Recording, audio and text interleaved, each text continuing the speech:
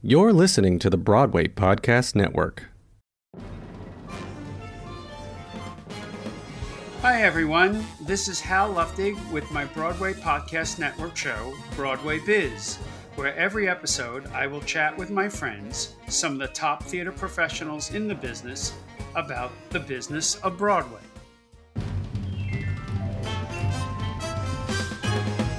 Come join the Broadway Biz.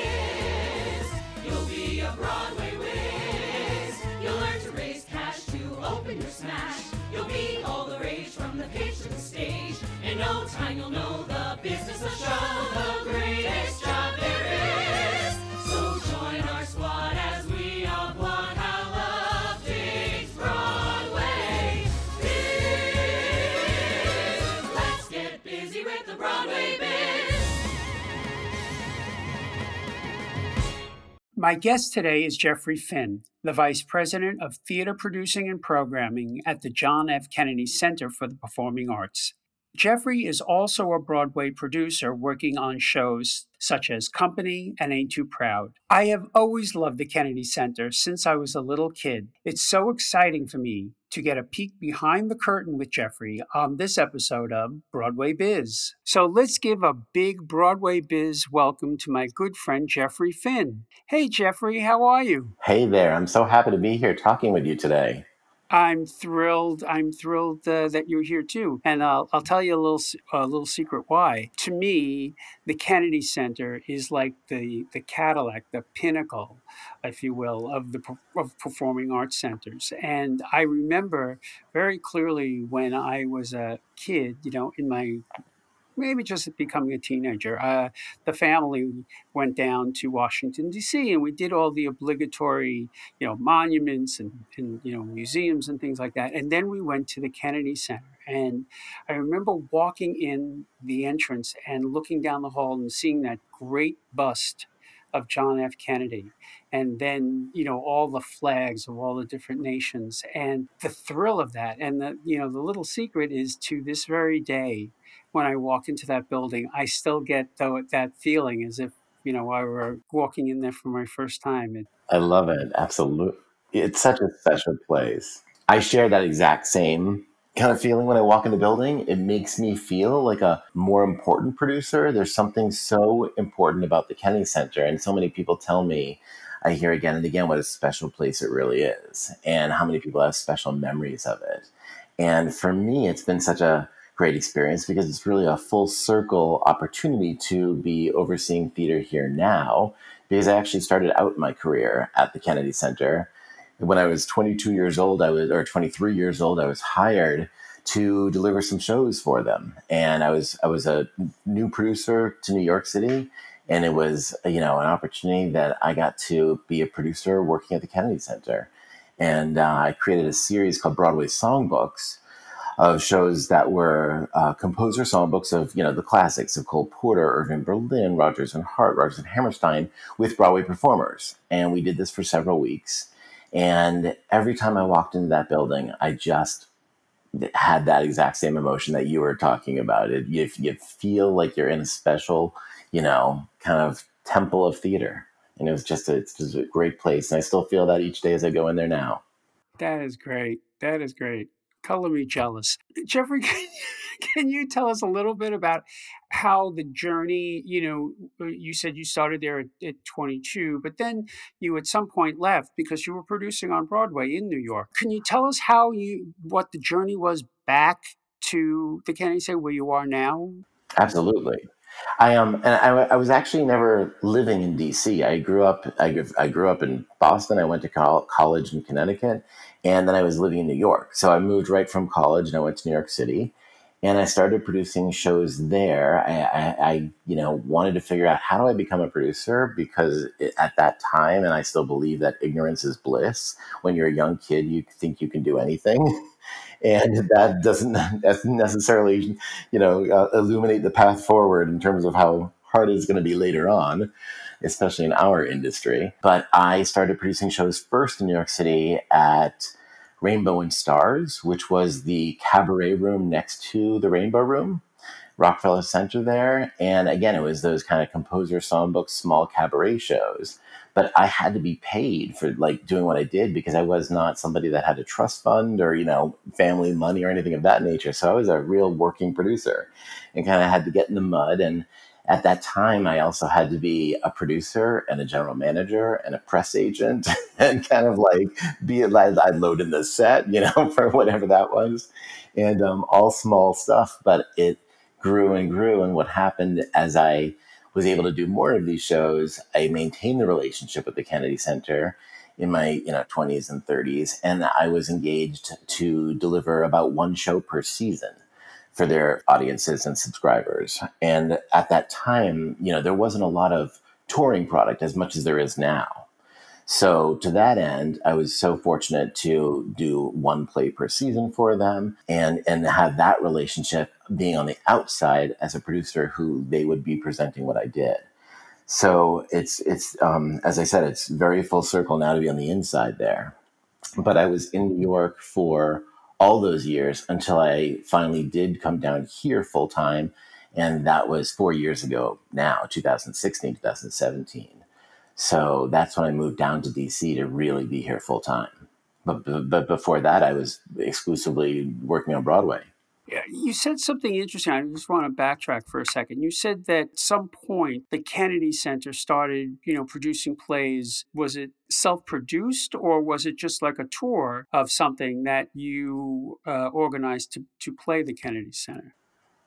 They would often say, we're looking to have a play in our season and we have an open slot in March. Can you, deliver a play to us? So it was truly the producer presenter relationship as we formally now know it in terms of a producer who would tour stuff around, or produce something on Broadway first. What I would do was I would only be producing for them. So to that end, it was to make the economics work. It was really always a challenge, obviously, because I didn't have the length of a tour to amortize all the costs.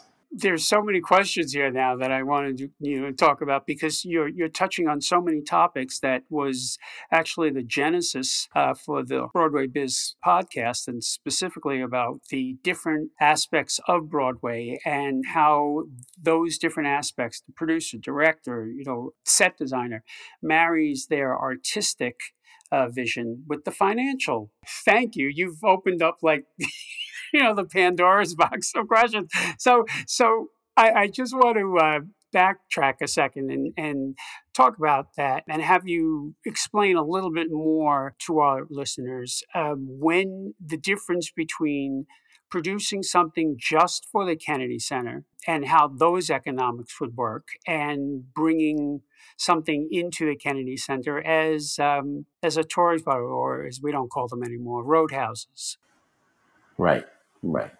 Yeah, it's interesting because it's always a challenge with the finances of theater. Theater is just expensive to produce to begin with. And I think that some of our smartest general managers and general managers in the business, who are those people who really help us run our budgets and run the numbers and figure out, the profit margin or the loss or whatever it's going to be, and how we spend the money that we need to spend.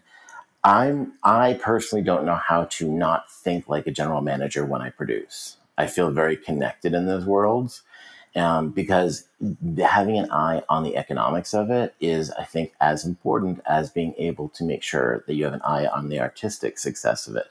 And when I look back at some of the shows that I've produced, my greatest successes, in my opinion, have been the worlds where you've got a perfect harmony balance of an artistic success and a commercial success.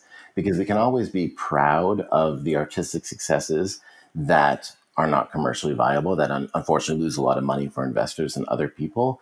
But that to me doesn't necessarily deliver, what we're striving for in a commercial business. In terms of Broadway as a commercial business, we're out to sell tickets to be able to make money and deliver great entertainment. It's fascinating now because living in that world, and then now also being at a not-for-profit, I've been lucky enough to do some shows at the Kennedy Center that I've been asked to produce that aren't about making money. And so it's funny, I'm like, I'll be looking at the budgets and the numbers and I'll see, a huge loss. And I'm like, how am I going to produce this and not lose this much money? Because I can't think in those terms of doing something strictly for art, which often not-for-profit world is able to do. And then we generate, income in different ways from, commercial tours or other ways that we bring in money with donors, etc. But it's a really interesting world to live between two different kind of a commercial world of Broadway and the not-for-profit world where an artistic success can be, 100% artistically successful. What you just explained as a producer myself is almost like counterintuitive to everything we've learned, like being able to produce something. The goal is to produce something that doesn't necessarily have to make money or even break even. I don't know that I could actually wrap my head around that. So at some point, Kennedy Center stopped being, just as I said, we don't call it anymore a roadhouse, for lack of a better word, and started producing what I'm going to term as in-house projects. And, some of them have been, in the past few years, have been fantastic. Like when they did the Sondheim retrospective in 2002, or MAME with Christine Baranski. They're amazing productions. When did the Kennedy Center start doing that? That was definitely well before my time. I mean, I remember, like I'm sure you do, all of New York racing down for the Sondheim Festival for that entire summer. And like we were all on the Acela or the Amtrak then, and all of us racing to see all the shows and, bumping into each other in the hallways there. It was so special and such a magical moment. And I wish I had been involved with that, obviously. I was just a fan. But yeah, there have been shows that have been in the past, hugely produced there with the goal of moving to Broadway or sometimes just for the center. There have also been commercial producers who have started shows there that have wanted to bring them to Broadway. So, and that's part of what I want to continue to build in the future with opportunities, because I do believe that starting a show at the Kennedy Center is a prestigious opportunity for somebody and for the show. And so to that end, it's always exciting to explore that and see how we can make that happen. Part of what I wanted to do as I started there was to launch much more of an active producing division. In addition to presenting, I love the presenting because I get to work with all my friends and colleagues in ways that I never could when I was just sitting in my own office in New York City working on my own projects. So now I get to interface with everyone on their shows. And it's really interesting in terms of, how every show is so unique in its own world. Being able to curate the season is about being able to figure out how I can, bring in the very best shows. We don't do non-equity. We only do the equity shows and tours, and we figure out what's available. And luckily, and certainly I can't take credit for this because it is about, the building itself, the institution, but people want their shows to play the Kennedy Center. It's one of the anchor markets. So it's lucky in terms of being able to have the producers and booking agents call up and say, we want to launch our tour at the Kennedy Center, which is always a welcome thing. I totally agree. In fact, I'm proud to say that every one of my shows that have toured has played the Kennedy Center. I'm very proud to say that, and I always make sure that when the show is in DC, that I make my way down there and And we have posters in the green room of the Eisenhower Theater of every show that's played the Eisenhower. It's just, I'm looking at those walls with the history of the stars and the productions that have been through that theater alone is just incredible. Can you tell about the three different spaces? Because when I ask you the next question, it might help if you can talk about, the different spaces you make available. Most people, when they come to the Kennedy Center, know of the three main theaters. We have the Eisenhower Theater, which is 1,100 seats.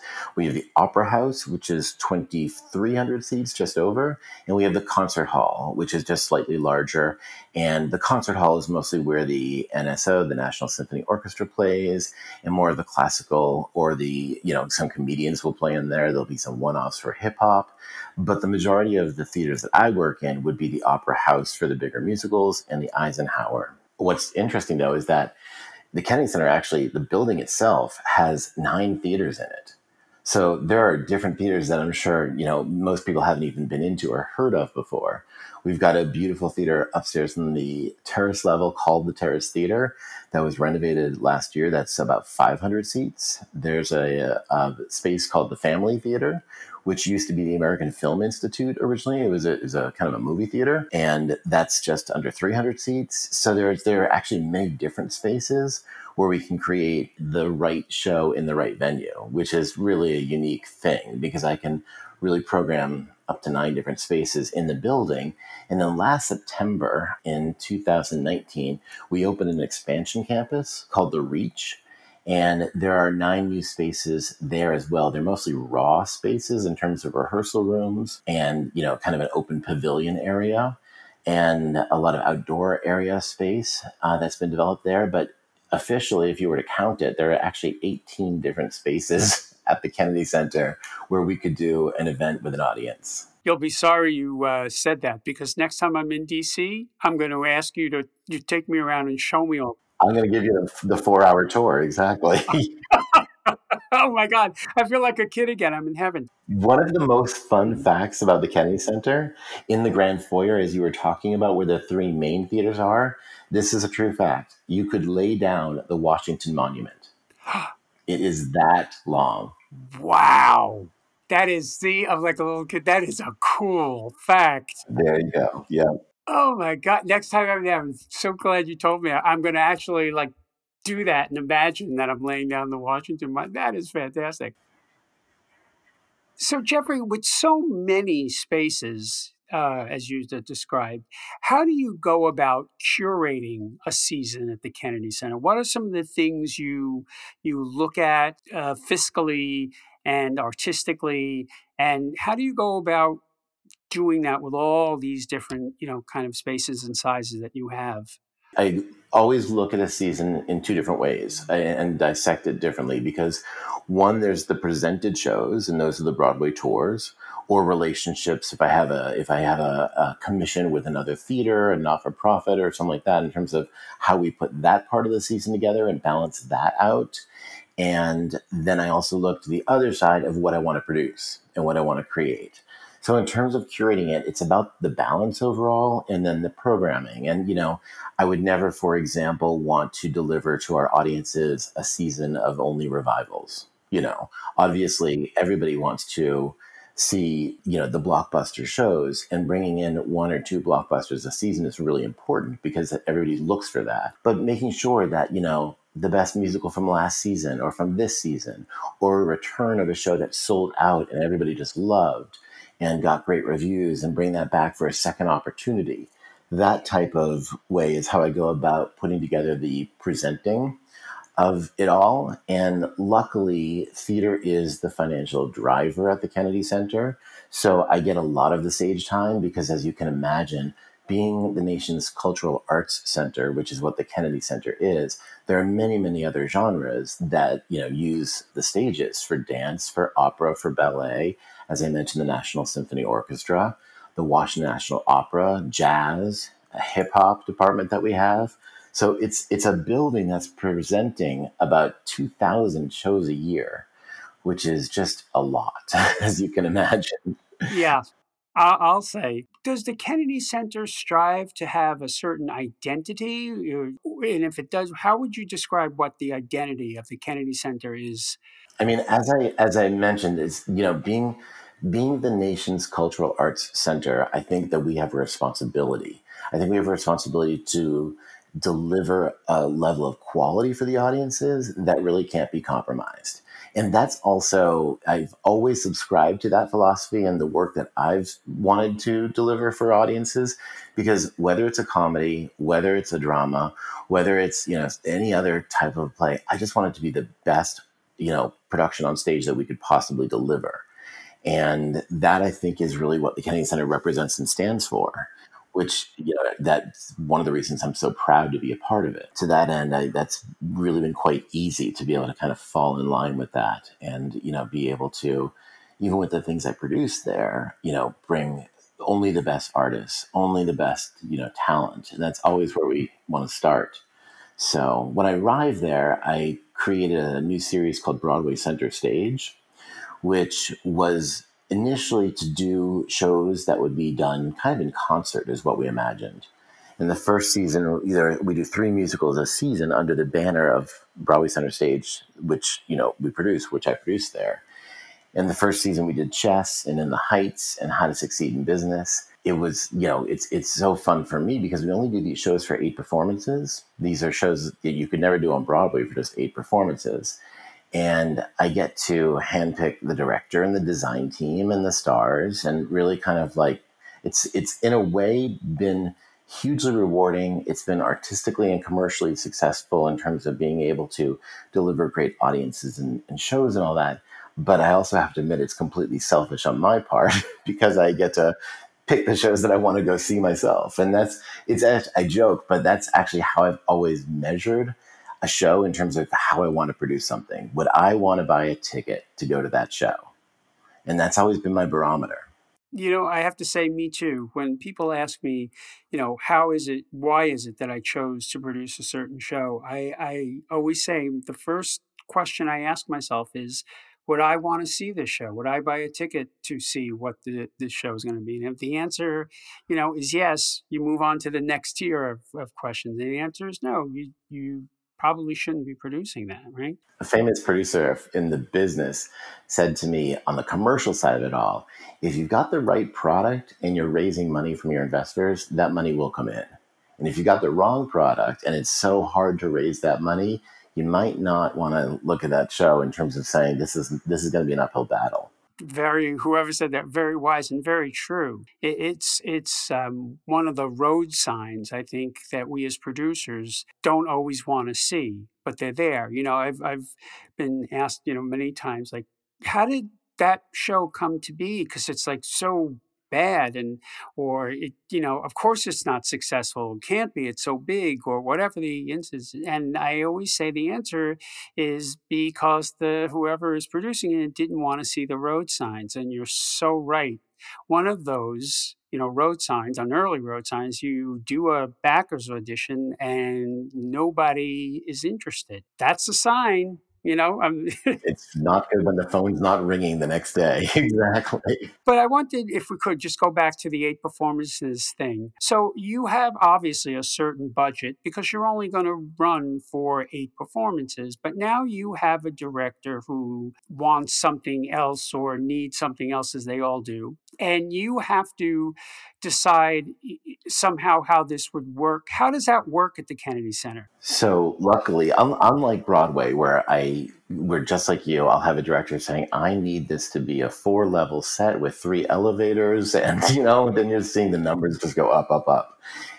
Unlike that, when I started Broadway Center Stage, I went to each of the unions. I negotiated an independent contract just for these shows, and they are produced on a shoestring budget, very specific. I'm very upfront with everybody with regards to the directors of what their budget is for the set, what their budget is for costumes, what I'm able to spend, because if I was to do these shows and continually lose so much money, that obviously would not be something that would be smart to do. I want to make sure that we can at least have an opportunity to break even. The parameters for Broadway Center Stage shows are very, very specific. But on the flip side, the best part of it for me is to be able to go to a top A-level Broadway director and say, what's your favorite show that you've never gotten to do? And so, then all of a sudden there's some heat and excitement and passion around it, which is kind of why I think we do what we do anyway. That's why we're all here in the theater business, because it's so hard to make it all happen. Many years ago, I was doing, I think 2017, I was doing a Leonard Bernstein celebration, and Norm Lewis was one of the stars who was in the show. And I was telling him about the Broadway Center Stage shows. And I said, listen, if you ever have a dream role that you want to do that you don't think you'll be able to, do on Broadway, let me know and let's do it. And within 3 seconds, he said, I really want to play Harold Hill in The Music Man. It's a dream. And I said, great. Monday morning, I'm going to call, I'm going to get the rights, and we're going to do it next season. And that happened. And Norm Lewis and Jesse Mueller signed on board, and we made this, incredible show happen with this incredibly talented cast, and Mark Bruni directed it, and it just was, it's just fun for everybody. I want to make sure that we're all having the best time, and doing what we're doing. Because as I said, there's so much work. On those shows, we only have a 2-week rehearsal process as well. That I could see that how that would be tough. Yeah, it's 2 weeks rehearsal, it's 3 days tech, and it's you're shot out of a cannon. I mean, we really do have it down to a science at this point, but it really was about making sure that any creative person or director, knew what their resources were going into it. I mean, I also should say at the Kennedy Center, I'm super lucky and grateful that we have an incredible inventory of being able to build our sets in house and being able to have so many different great options in lighting and sound and all of that type of stuff and video projection, etc. Jeffrey, when you are putting together a season for the Kennedy Center and all the different facets you spoke about earlier, do you communicate with your audience and sort of get a sense of what they want to see? Yes, yes. So in many different ways, actually. So what will happen is that for any show that I produce, I'm actually in the theater each night, and I love talking with patrons. And I now know so many of the regular subscribers who are there, and so I mean, everybody loves to tell me what they want their next Broadway Center Stage production to be. I've got a list, that goes on for days because people are always recommending what their favorite show is. But I love talking with the audience. I love hearing, especially I'm not looking for praise. I don't want to hear good things. I want to hear the stuff that people could say like, I didn't like this, I did like that. That show wasn't for me, that show was for me. And so whether it's producing or presenting, no show is meant to please everybody. I mean, all shows are appealing to a specific group, or you've got shows that are just so popular that, everybody wants to get in and see it, and it's a sold out event, and then you bring the show back. I love talking to subscribers. Being an institution with a huge development department, I also talk to our donors all of the time, and I'm working with the theater donors and people who are always supporting us. And then in addition to that, we have a huge marketing team that's always doing surveys and, asking, in terms of what people want to see and what product and what they're most looking forward to and all of that kind of stuff so that we really feel as though we can keep our finger on the pulse of it all. But again, I go back to saying I'm very lucky and grateful that with two huge theaters right there with the Opera House and the Eisenhower, I can often have a season where I'm producing well over 52 weeks of theater. So to that end, with the Broadway shows and the Broadway tours all coming through the Kennedy Center sooner or later, it's a great kind of pathway with regards to being able to continually have hopefully a pipeline from Broadway of being able to bring those shows in. Could you just briefly give me an example or two of the differences of producing for Broadway and for the Kennedy Center? I probably approach both of them very much the same. I think that at the end of the day, it would go back to Broadway is that commercial world where if I'm going to do a star play on Broadway, for example, I need to make sure that that star will sign a contract and want to do that play for, 16, 18, 20 weeks to be able to show to my investors that this can be a successful financial venture for them, and we're going to launch something hopefully that will be done in many theaters around the country afterwards. So it's just a different type of a scale because then it's just everything is more expensive on Broadway because you're talking about advertising costs and all the other things, there's your theater rent and all of that. Those aren't things that I need to worry about producing at the Kennedy Center. Our advertising could often be one e-blast that goes out to all of our subscribers and our theater patrons, and we can often sell out a show with one e-blast. I mean, that's unheard of, in terms of like when I'm talking about the Broadway Center stage shows or something like that, where we only have 8 performances. I mean, on Broadway, we're spending hundreds of thousands of dollars on advertising, either weekly or, much more so for capitalizing a show. It's true. It's fascinating. We sometimes on Broadway spend up to $1 million in pre opening advertising. And you guys, because of who and what you are, could sell out something in an email blast, which. It's free, actually. We just hit the button and it goes out. Yeah. Yeah, it's a machine. I never thought of the Kennedy Center as a sort of producing machine, if you will. I don't mean that. Yeah, I mean that in the most complimentary of terms. No, no, but it can be a machine. I mean, it's a massive institution with hundreds and hundreds of employees, and obviously a press department, a marketing department, development department, education department, and as I said, my goal in the theater world of it all is to really continue to expand and grow our producing efforts. The presenting will always be there. We'll always be bringing in the best shows from Broadway. And, people love seeing that. And I think one of the most special things going back to the very first thing you mentioned is that people enjoy being in the building. So luckily, we've got people who are locals who are regular patrons. And then, as you were saying, when you were younger and came to the Kennedy Center, we have a lot of visitors. So it's a very active place, and it's a place where people enjoy coming to see a show. It's funny because I have actually noticed a huge difference in going to a Broadway show. I don't think people dress up like they used to, but if you were to come to the Kennedy Center to see a show, I feel like people dress up still. And it's a very interesting difference in some ways because they still feel like it's a unique experience to go to the Kennedy Center. Huh. I never thought about, but it's true. Every time I have been there, you're right. I never see anybody in shorts or, anybody sitting in the audience eating, Kentucky Fried Chicken. I mean, it's gotten ridiculous on Broadway, but some people, how relaxed they are, which is good, I guess, right? Because you don't want people, being uncomfortable. Exactly. You want to enjoy the experience, but I do feel people feel responsible to dress up when they come to the Kennedy Center. They do, and I'm one of those people, guilty as charged, because I notice I do. I take it very seriously, and I feel like I'm going somewhere special. Because we are recording this during the pandemic, I wanted to ask you a few things about how that has impacted the pandemic, the operations at the Kennedy Center. What has changed in your operations, and can you give an instance or two where you've had to adapt? Yeah, I mean the world has changed in terms of we are we're on hold. Everybody's on hold, and it's just a horrific moment for all of us when we can't be going to the theater and seeing shows. I mean, technically, the Kennedy Center for our regular presentations is shut down.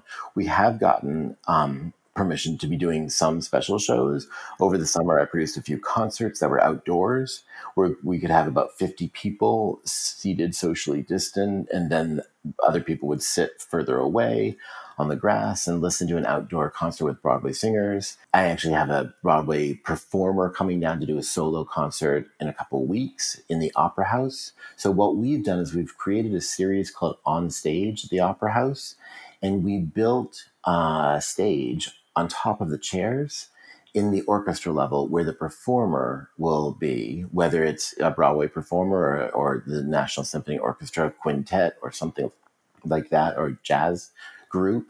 And then the audience themselves sits on the stage looking into the opera house watching the performer's show. So it's really a unique experience. And we launched it with a show that was with Renee Fleming and Vanessa Williams. And it was really a special moment. Just, we've all been denied hearing live theater for so long. And I miss sitting in a theater. I miss watching a Broadway show that I would go to, once or twice a week or anywhere, in here in DC. And, hearing live performance for those of us who love theater, there's just something so connecting and wonderful about that. So to be doing these shows, even for small audiences, has been really, really fun and rewarding during this time. Wow. I'm glad you're able to provide not only that experience for you, because I'm with you. I so miss that experience of being in a live theater, but for your audience too, because one of the things I'm concerned about, and I'm going to ask you, is when we do come back, what sort of things do you think you'll need to do at the Kennedy Center to get your subscribers back, your donors back, making people feel like, it's okay to come into the center? No, it's a great question. It's a complicated question because I don't know if any of us know how safe we feel doing different things, and everybody's got different thresholds of their own comfort level.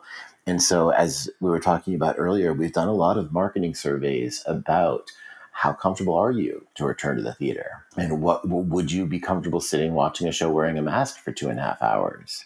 And questions like that. And as you know, we're not going to be able to return Broadway with socially distanced audiences necessarily. So, how long that's going to be is a questionable moment right now. But we at the Kennedy Center are working with the Cleveland Clinic as our scientific and medical advisors. And so we go by their protocols and guidelines, and it's really strict. I would normally, when I have a performer or a show happen, provide, catering, and we'd be hanging out in the green room together, and we'd be chatting and laughing and talking. And these are things we just can't at the moment do in the way that we have done them before. For my casts when I'm producing shows, I love to do, an opening night party. I love to do a bagel brunch on Sundays. That's the way people connect and feel like they're being treated really well. And it's part of the fun of being in a show. But I think there's going to be a period of time where we're not going to be able to be providing that just for health purposes and for everybody's safety.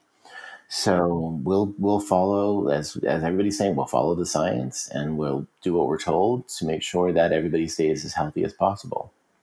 Yeah, I think that's terrific that you guys are working with a health official to make sure that everything is up to snuff. But I wonder, and you don't want to go overboard and make a person feel like maybe I shouldn't be in this space.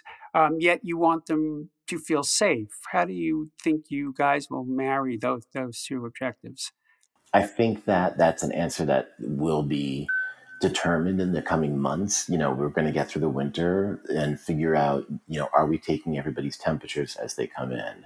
Are we actually, I guess, providing masks? There'll be many different questions, that still need to be addressed, because over the past several months, the most active part of my job has been throwing an entire calendar up in the air, like everybody else on the road and everybody else who's presenting shows, and kind of figuring out how we're going to rebook the shows and when we can reopen. So a lot of the shows, we were supposed to have Hamilton this past summer. Unfortunately, I mean, Hamilton's still going to come back, but it's a world where we right now can't do it safely. So coming back, for everybody's safety, because we just don't have either a vaccine or the right answers yet. We want to make sure everybody who comes in the building is comfortable. We want to go to every level, and measure to make sure that people feel safe and secure there. And there are some people that say they're ready to come back now, and there are some people that say that they want to, wait a little bit longer. And I think that's going to be a big question mark of how we all rebuild, not just where I am here in DC and all the other DC theaters, but Broadway itself. It's a huge worry, because this is rubbing elbows next to somebody sitting in a seat who you don't know, possibly, which is a different fear in many ways. So it's a really complicated question, which I wish none of us ever had to deal with, obviously, because none of us have had a pandemic in our lifetime. It's just a crazy new world. I totally agree, Jeffrey. It is a new world. My concern is, how do we make people feel safe? Yeah, I think you're right. We just have to wait and see and just be adaptable. And I think there are going to be also so many other questions, and I think so much about how does Broadway come back, and our ticket price is going to be different, because we were talking earlier about the economics of Broadway and how expensive it is to make Broadway shows work, because we've gotten to a place, in my opinion, where the hits are bigger, the flops are bigger, and there's less that's in the middle. There's just not much in the middle on Broadway. You're either a success or you're not. And I worry about ticket prices, because we were, in some fairly thin margins to be able to be getting shows to get by. And it'll be interesting to see what audience, if there is price resistance or not, and a host of different issues that come along with getting people back to Broadway. Jeffrey, I wonder if you have any sense. I'm sure the Kennedy Center is a economic driver for DC.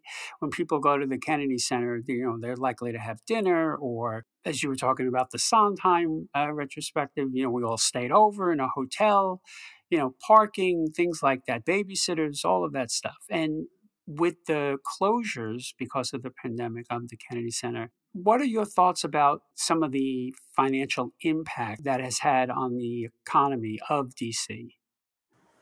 Yeah, I don't know if there's any part of that that's uniquely special or specific to DC, because I think the financial impact feels like it's everywhere. And I mean, so, strictly for the Kennedy Center, we are lucky to have some unbelievably supportive donors, and many of them from the world of Broadway, who you know very well. But that said, we run by being a business that sells tickets to events. And when you're talking about going for a year and a half, and you talk about, for us or for any theater, what that structural deficit is going to be, and still having people like myself and many others working on staff, and the bills need to be paid, it's a real challenge. And as I said, I don't think that's unique to the Kennedy Center in any way, but I hugely worry about the theater industry, with the either not-for-profit theaters or some of the other theaters that just may not be able to afford to stay open. And again, the job losses and the artistic loss is just saddening in so many ways, because when you think about what could have been created, during this time, if people had been creating more theater, that the only silver lining there is that we're going to have to come out on the other side with new talent, with new people, playwrights, composers, lyricists, new stories to be told. And that's one of my hopes, on the other side of enduring all of this now. Bravo to you, Jeffrey. I'm with you. I stand right next to you, side by side. Of Jeffrey, we're about to wind this interview up, and I just wanted to thank you again so much for taking your time and explaining, all the things you have today about the Kennedy Center and its operations. Thank you. This is so much fun talking. I love it. Let's keep going another 2 or 3 hours. Well, we could absolutely, have another, we could be another whole episode. So Exactly. Well, I look forward. me too, me Exactly. too. But before you go, you're not done yet. I have three what I call rapid fire questions. And all I ask is that you don't overthink. I ask a question and you tell me the first, thing that comes into your mind. Okay. So the Okay. Wish first me luck. Okay. yeah, good luck. So the first one is, this is an easy one. What is your favorite musical? Easy. For me, it's Les Mis. It's the reason I'm a producer. It was my first job in theater. So when Les Mis opened on Broadway, they opened the first national tour in Boston at the Schubert Theater. This was 1987, and I was a senior in high school, and I sold T-shirts just so I could get to watch the show every night. So I sold a bunch of T-shirts and all of the merchandise that they had for Les Mis, and I would pack up my booth really quickly, turn in the receipts and run to watch the show. So I probably saw Les Mis hundreds and hundreds and hundreds of times. Oh, I love it. I love it. I was going to say, if ever there was a reason to love a show, it's because you were selling the T-shirts. Exactly. Exactly. That's fantastic. Love it. Okay, here's the second one. What is the wackiest moment you've experienced in the theater?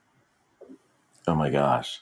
I have two things that have happened, one at the Kennedy Center, one on Broadway, that are forever imprinted on my mind that will take years of therapy to erase. Probably.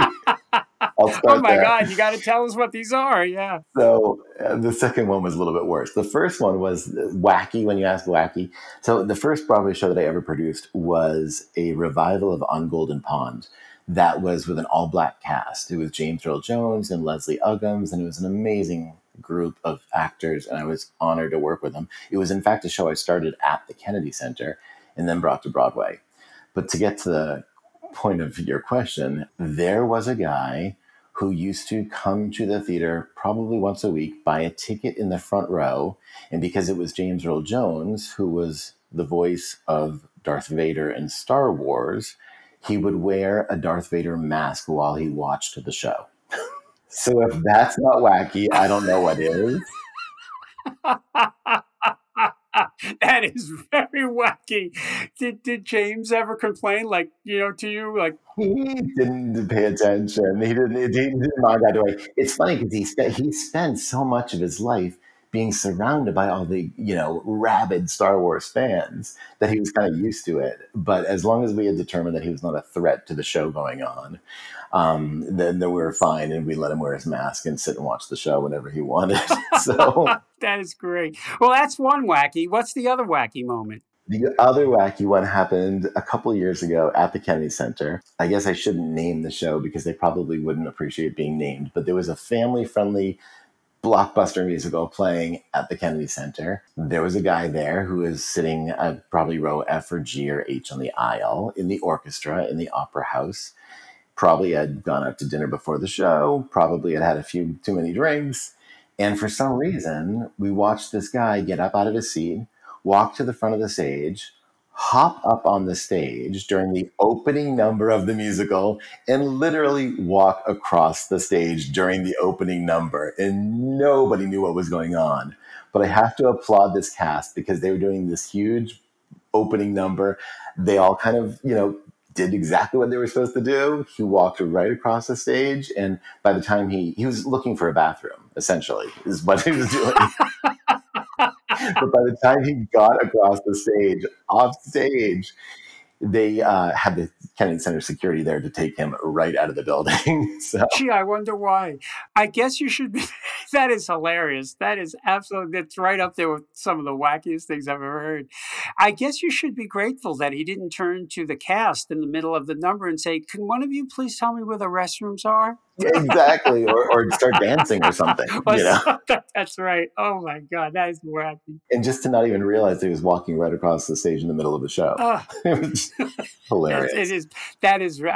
Thank you for sharing. That is a great story. Okay, the last question is: what is something you hope to see change about the theater in your lifetime? Wow, what a great question. Well, I guess I'd go back to the beginning of the conversation that we were talking about for the silver lining of what happens when we come out of this pandemic on the other side of it. I hope we have a lot of new voices in the theater. I think that, everybody who's either in our business or knows of our business knows how truly small it is. I mean, we can name on, a couple of hands how many, specific directors or playwrights or who are the go-tos, for example.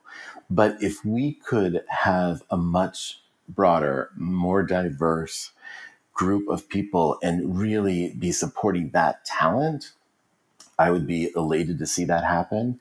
And I guess the other part of that is that it's so hard, I think, to do what we do, but not for us specifically. I mean, creating a musical, just creating a show, to be able to have the right book that has the right tone, that has the right lyrics to the songs, that has the right feeling. All of that, it's magic when it comes together. And when it doesn't, and we've all had this happen, including myself, it's, you look at something on stage and you're like, why doesn't this feel right? So I hope that we, can get into a renaissance of sorts with regards to new voices creating new shows, because that will just be, how we can be developing so much more with great success. Beautifully said. I stand arm in arm with you. Beautifully said. So why don't we make that happen? As as producers, as we come out of this, let's make a promise to each other that we're going to make that happen. I'm on board and can't wait to see you more at the Kennedy Center. So, Jeffrey, thank you again for taking the time for us today. And I look forward to the day when I can meet you side by side under the bust of John F. Kennedy at the wonderful Kennedy Center. Thank you for your time. thank you. I look forward as well. It's so much fun. Thanks, Hal. Thank you for tuning in to this episode of Broadway Biz. If you have any questions about today's episode or the business of Broadway in general, let me know on Instagram at Broadway Biz Podcast or via email at broadwaybiz@halluftig.com. Be sure to follow me at Broadway Biz Podcast for updates on everything Broadway Biz, the business of Broadway. Broadway Biz is part of the Broadway Podcast Network. Huge thanks to Dori Berenstein, Alan Seals, and Brittany Bigelow. This has been produced by Dylan Marie Parent and Kevin Connor and edited by Derek Gunther. Our fabulous theme music is by Nell Benjamin and Lawrence O'Keefe. To learn more about Broadway Biz, visit bpn.fm/BroadwayBiz.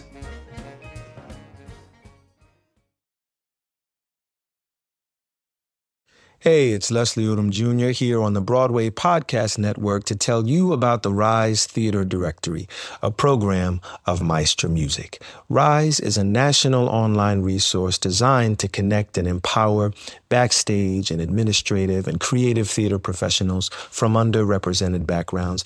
If you work or aspire to work in the theater community, this can help you find your next project. And if you hire theater professionals, search the Rise Theater Directory to find your next team. Create your profile now and get more information by visiting risetheater.org. That's theater with an RERISETHEATRE.org, because only together we rise.